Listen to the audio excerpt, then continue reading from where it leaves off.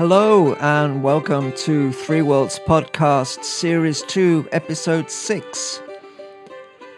Today I thought it would be really nice and timely, perhaps, as I've not really done it before, to talk about ritual objects in more depth. And thinking about it, I thought perhaps the best way of doing that was actually to talk about some of the objects that I use.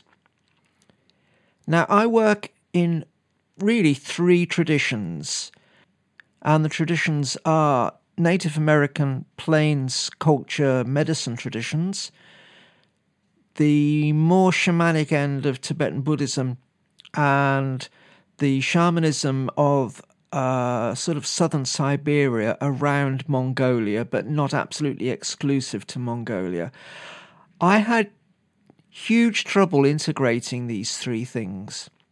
I struggled with it for years and years and years because they all felt in many ways kind of all different. And there is a commonality between them all, but they also felt very different. And it was my spirits that helped me do that. They showed me a plait of three colours, a cord plaited, three, how you make a plait with three bands or three ribbons or whatever. They showed me a plait of three colours. And that solved it for me. There was a plait of red, which is the Native American traditions, and a plait of sort of amber yellow, which was the Tibetan traditions, and a plait of sky blue, which was the Mongolian traditions. So those three coloured cords were plaited all together, and sort of, in a way, the plait became a rope of those three traditions. And that was about 15 years ago, or perhaps even longer. And since then, I just haven't had a problem integrating them, because for me, they're all distinct colours, but they all weave together. So I'm suggesting that because I know some of you also work with different traditions, and you might find it a useful metaphor, a useful analogy. Is that the word? I think it is. Oh, words, there's so many. I get so confused. Bear of little brain. Oh dear. So the Native American traditions were the first traditions that I came into contact with. I started making ritual objects when I was back in my teenage years, and I was doing it kind of instinctively.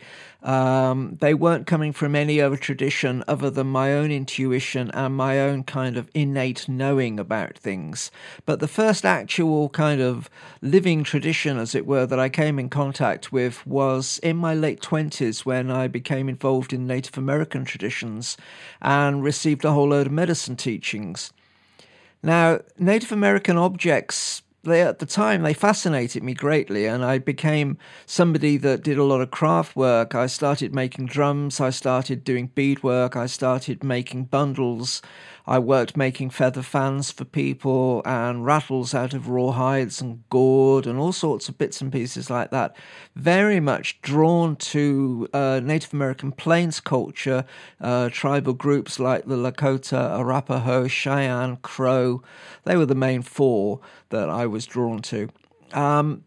And with that, there came the whole sort of idea of medicine bundles, and they were the first medicine objects that I really started to learn about, or the first sort of magical medicine objects, I guess one could say. Now, a bundle is a collection of ritual objects, all of which have a symbolic meaning and a sort of spirit power, and they are assembled. It's a bit like making a chemical equation. You pour a little bit of this and a little bit of that and a little bit of something else into the flask and hope by stirring it that it doesn't explode in your face. Bundles are like that. You mix all these different components together with the intent for what it is that you're actually making it for, and that combines with the inherent intent of each of the constituent materials. And then these things are put into either a bag generally, or perhaps wrapped up in cloth, or wrapped up in a piece of rawhide. There's different ways of doing it. But bundles are a very traditional part of this particular culture, of Plains culture from North America. But they also, in essence, are the energetic way that traditional ritual objects are made in many cultures across the world. In Tibet, for instance, you have something called a gao. A gao is a shrine box. They're generally made of metal. They're often patterned, repoussé metalwork, so you get kind of patterns hammered into them. And they often have a little piece of what nowadays tends to be glass, but in the past used to often be rock crystal in the front, like a window. And in there, various magical objects which are blessed and empowered are placed. And in effect, that is exactly the same as a Native American bundle, except that it's in a metal container rather than a piece of buckskin that's been turned into a bag. So all of the objects in a medicine bundle have, as I said, their own innate medicine quality. For instance, tobacco as a herb might be put in, and tobacco is said to attract spirits. So tobacco would be added to the bundle for the act of empowerment. Coral and turquoise might be put into it, and they have their own innate qualities too. Coral is female and it is of the earth, and turquoise is male and it is of the sky.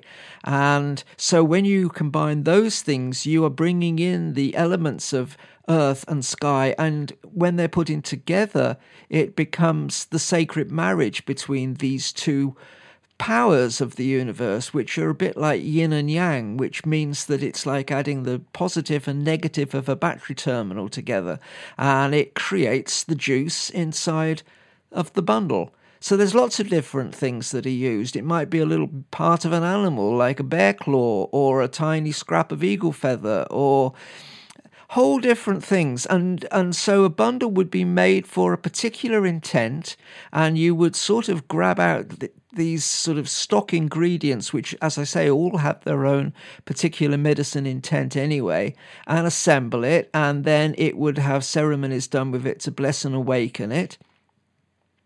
And then it would be an alive, powerful, magical bundle that not only reminded you of the intent that you created it for, but would also be a kind of like a radio receiver, really, for this intent to manifest and radiate out into the world. So bundles were the very first thing that I learned, and I learned about protection bundles and dreaming bundles and different empowerment bundles and the making of personal medicine bundles.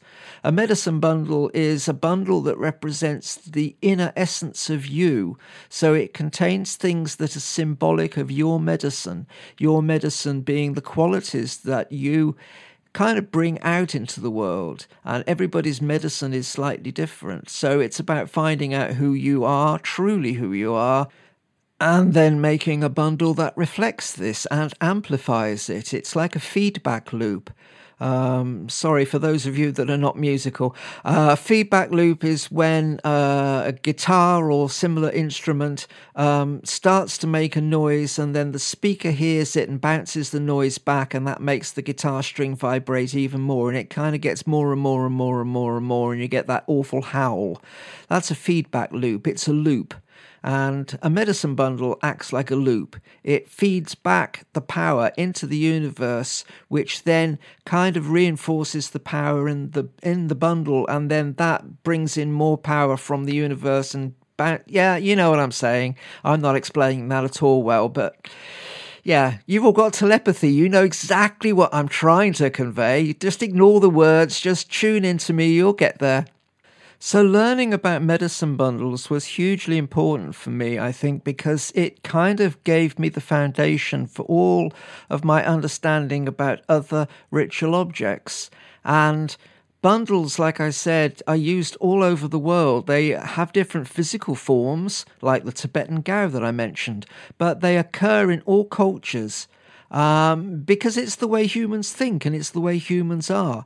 They attribute, or they understand, I'm not sure if they attribute or if it's the actual way that the objects are, but they attribute powers to certain materials, certain physical objects, and therefore you can kind of make a sentence out of all of these, or a string of beads if you want to think of it in that way. You have different words or different beads, you put them in a string, and they make something.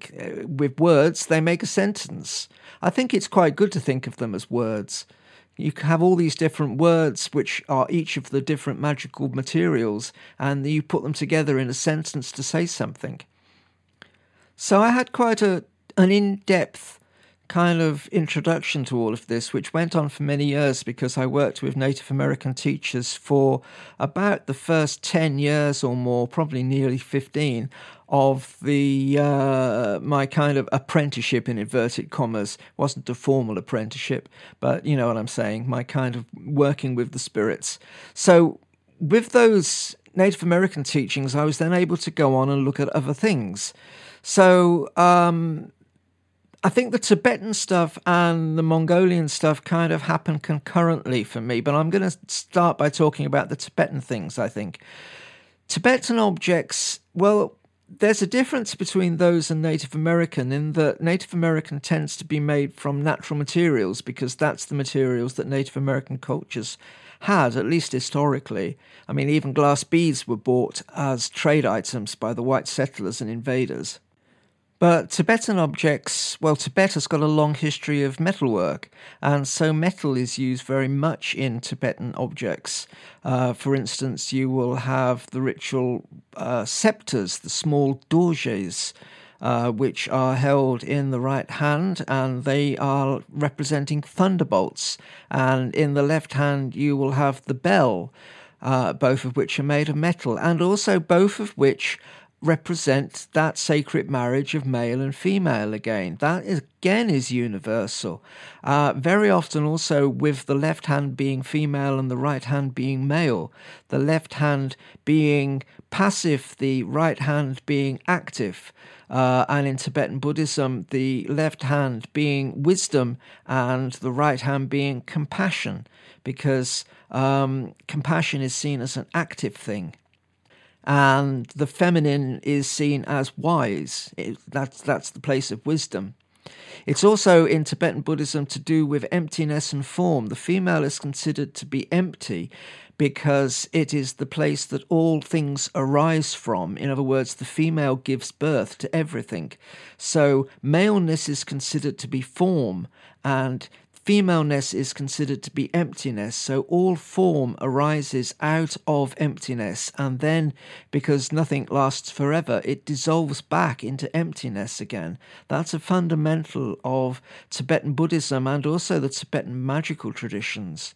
A very important and incredibly deep concept. I mean, on the surface, you can say that and say, yeah, well, that's obvious, but actually there is a vast amount of teaching within that. You can kind of meditate on that for a lifetime, and I don't think you'll ever get to the bottom of it. It's hugely important. That whole dialogue between maleness and femaleness, emptiness and form, sky and earth, well, the other way around, earth and sky, earth being female and sky being male, that sacred marriage between all of those things, turquoise and coral, and red and white, moon and sun. Okay, I better unpack that a bit. Like I said a little while ago, turquoise is considered to be sky in Native American traditions, and it is in the Tibetan traditions too. And coral is considered to be earth in both Native American and Tibetan traditions. And they are seen as female for the coral and male for the sky. And you get the same thing with red and white. Red, like coral, is female, and that represents the earth, and white is male. In fact, the Tibetan word for turquoise is actually the same as the Tibetan word for white. In Tibetan Tantra, you are told that those two color symbols are red is menstrual blood and white is semen. And that is the female and maleness. And the moon and sun in the Tibetan traditions are reversed to how they're normally seen in the West. The moon is seen as white, and therefore it represents semen, so it's male. And the sun, especially when it's rising or setting, is red, and that represents menstrual blood, and that is female. So that's different to the normal sort of pagan sun being male and moon being female. Although in lots of places in Europe, those two things are reversed as well. I believe in Germany, the sun is seen as female and the moon is seen as male. So it's not a universal thing. Anyway, I digress. So within these Tibetan traditions, I started to work with not only the bell and the dorje, I started to work with purbas as well. Now, a purba is, or a kila is the Sanskrit word for it. Purba is Tibetan.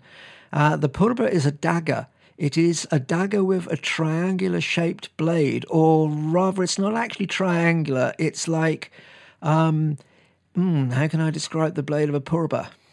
A purba is a bladed dagger where there are three blades which all come together in the middle, like fins on a missile. That's not a bad way of putting it. Or fins on a spaceship. Or feathers on an arrow. That's perhaps the best way of thinking of it. If you think of each feather on an arrow, at the end of an arrow, each quill is like the blade of a purba. So you have three of them set at 1/3 each of the circle. So a purba has these three blades, and it has a handle which ends in different forms. Some of them have a horse's head on top. Some of them have a grotesque figure. Some of them have a dorje. But it's a ritual dagger. It's used for destruction. It's used for the destruction of demonic spirits and for our own demons, the demons within us, like our jealousy or our anger or our negativity about a certain subject. So purbas are ancient and rather remarkable ritual objects with a whole lore and a whole kind of tradition. One of the podcasts that I've got coming up that I'd like to talk about is the whole thing about initiations. So I shall say more about purbas and initiations in those, because technically you're supposed to have the initiations in order to learn how to work with them, because they're considered to be closed teachings and powerful and potentially dangerous. So I want to talk about closed teachings and open teachings and initiations and cultural appropriation too, which I think is an important topic. That will come up in another podcast in this series.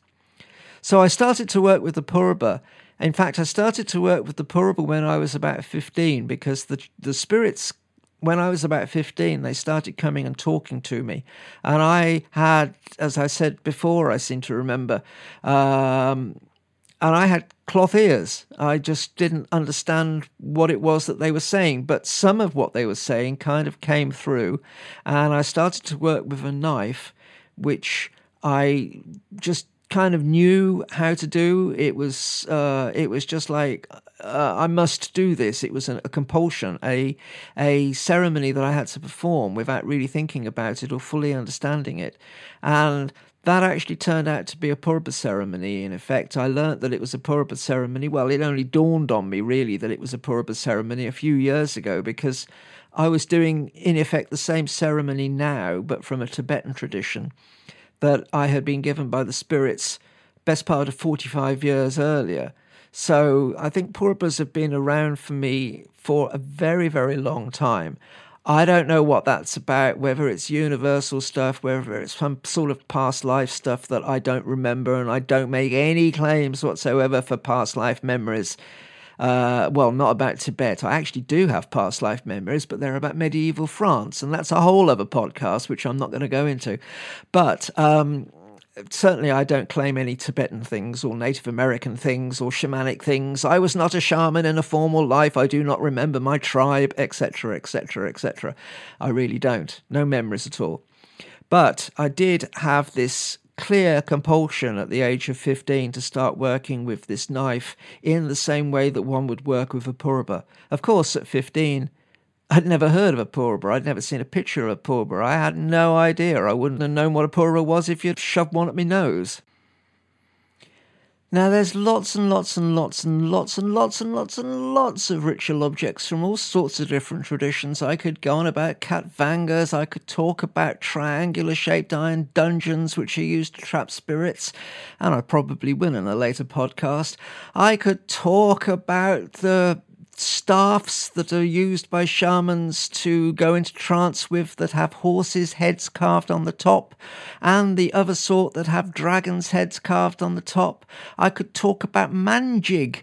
Manjig are bundles of snakes made of cloth that are used by Mongolian shamans.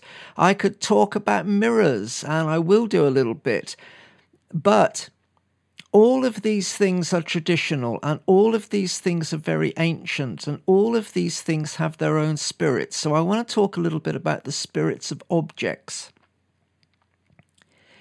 Now, because everything is alive, everything we are part of is an animistic universe. So everything from a tree to a mountain to a rock to a star to a concept has a spirit. So a ritual object has a spirit. Okay, so I'm going to say pick up a bell, all right? A Tibetan bell. I haven't got one here with me in front of the microphone, so I'll just sort of go ding-ling. There you go, there's a bell. All right, now this bell is a piece of bronze, or it's a piece of an alloy made of different metals. It's a shape, it has the sort of skirt-like bottom bit, it has the handle bit at the top that you hold, you ring it and a bit of metal hits the side and it goes ring, ring, ring, ring. There you go, I'm doing it again. It's a physical object, so it has got a spirit because it's a physical object. But there is a tradition that uses this type of bell, okay? So the tradition has a spirit, just like the bell has. There is a master spirit. It's like there is the individual spirit and there is the master spirit of the whole collective of bells. It's exactly the same with any ritual object. Okay, I'm going to talk about the sacred pipe because I'm a pipe carrier and I know a lot about the sacred pipe in that way and I'm used to it. So let me talk about that. I get my pipe out. There is a pipe in front of me. It's got a bowl of stone and a stem of wood, and each of those is alive with their own spirit. And when you put the pipe together, there is also the spirit of the pipe as a collective. And then beyond that, there is the spirit of all of the pipes that have always been there, that have ever been there, held by every Native American and every non-Native American person that does pipe ceremonies and has a pipe. And there is yet another circle of layer. There is the spirit of the actual ceremony. And it's exactly the same with all ritual objects. So a mirror. Now, I can't say vast amounts about the mirror because they're closed teachings, but I can say a little bit.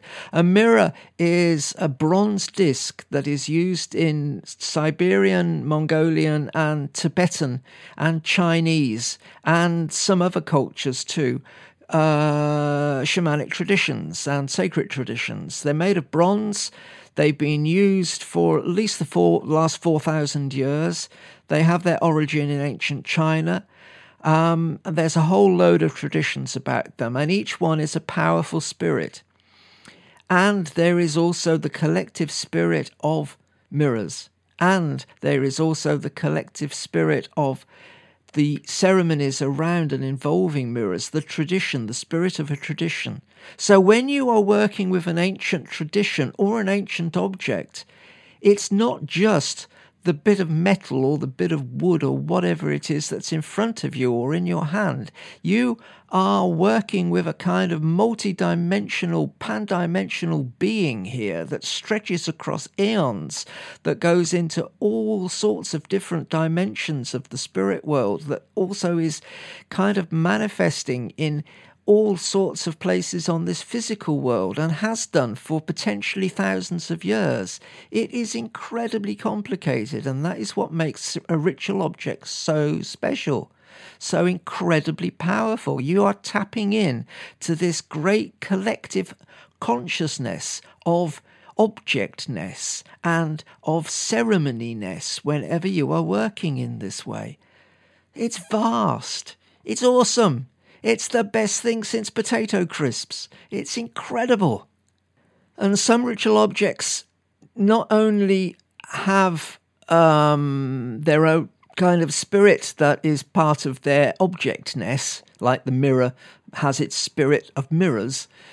Some objects are used to actually store spirits. I spoke in another podcast about the word ongod, and ongod is a Mongolian word for a spirit, but it is also the name for a doll or another sort of object that the spirit lives within. And so a spirit can actually dwell within an object, a bit like an idol, okay? Or a fetish. You may have seen these little animal fetishes, which the Zuni people from southwest USA have. They are well known for their Zuni fetishes. They're wonderful little stone carvings of different animals. There's the spirit of the rock, and there's the actual spirit of the animal that lives within that rock, within that fetish.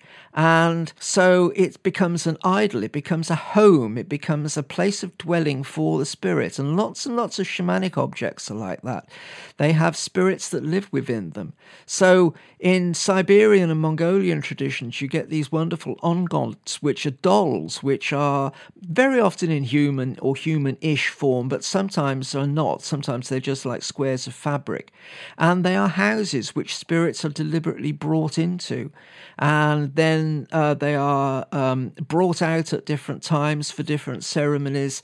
Offerings are given to them, etc., etc. And they are absolutely idols. There's a bit in the Bible that goes on about you shouldn't worship idols. Bollocks to that. You should worship idols. Idols are great things. They are wonderful. Everybody should have lots of idols in their houses, and they should be worshipped, and they should be blessed, and offerings should be made for them. And hopefully the Spanish Inquisition won't come and get me for saying that, and boo to them if they try. I shall just set my spirits on them. Yes, I will. Look, I've gone on quite a lot. I think it's probably time to kind of finish this particular one. I wanted to say a lot more about objects, and I haven't really talked about using a lot of them. So I think this will just be an introduction, and I'm going to have to go on and talk about objects in a later one. Maybe the next pod will be about objects, or maybe it won't. I'll keep you guessing. So I'm going to kind of end here, I think, because I'm trying to keep these to around the 30 minutes. That seems long enough. So I will kind of finish here, and then I'll do another one going into more depth. So thank you very, very much for listening, and I hope that I have not lost you, and I hope I haven't gabbled too much and been incoherent, and I hope it's been at least semi-enjoyable. I shall do my normal little patter about websites and things. First of all, I love getting your emails. I'm really bad at replying, but then sometimes I can get 200 emails a day, and that can be a little bit difficult to reply to everything. But please send them, and if I can reply, I will. And my email address is nick@sacredhoop.org. I'm the editor of Sacred Hoop magazine. It's been going since 1993. It's considered by many people to be the best magazine about shamanism in the world. And that's not me saying that, that's them. I'm just repeating hearsay. And you can get a 2-year subscription for £14, which is around about $17, depending on the exchange rate, if you go to sacredhoop.org/offer.html. I have a website which is to do with this podcast, and also and mostly it's a gallery of ritual objects. So if you want to go and see what a purba looks like, or you want to go and have a look at a Tibetan bell or a gao or any of the things that I've really talked about, not so much bundles because I don't have any Native American things on it, but I have lots and lots of Mongolian objects. That is at www.threeworlds.co.uk. So I'm going to end now, and see you next time. Bye.